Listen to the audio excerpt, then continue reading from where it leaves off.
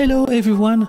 To celebrate the animation week that starts on Artstation.com right now, I've been asked by the Artstation team to help you get ready for this awesome week. So, I'm gonna share with you some tips about my creation process and I hope it will inspire you for your next project. Let's go!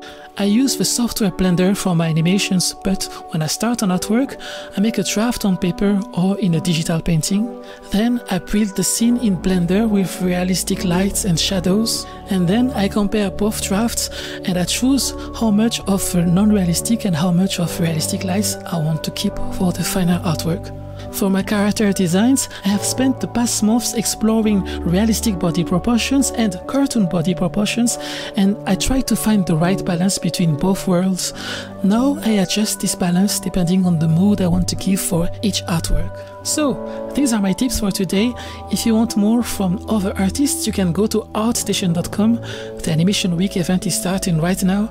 There will be some Q&As, lives, educational contents, a lot of stuff. Thanks for watching. Bye!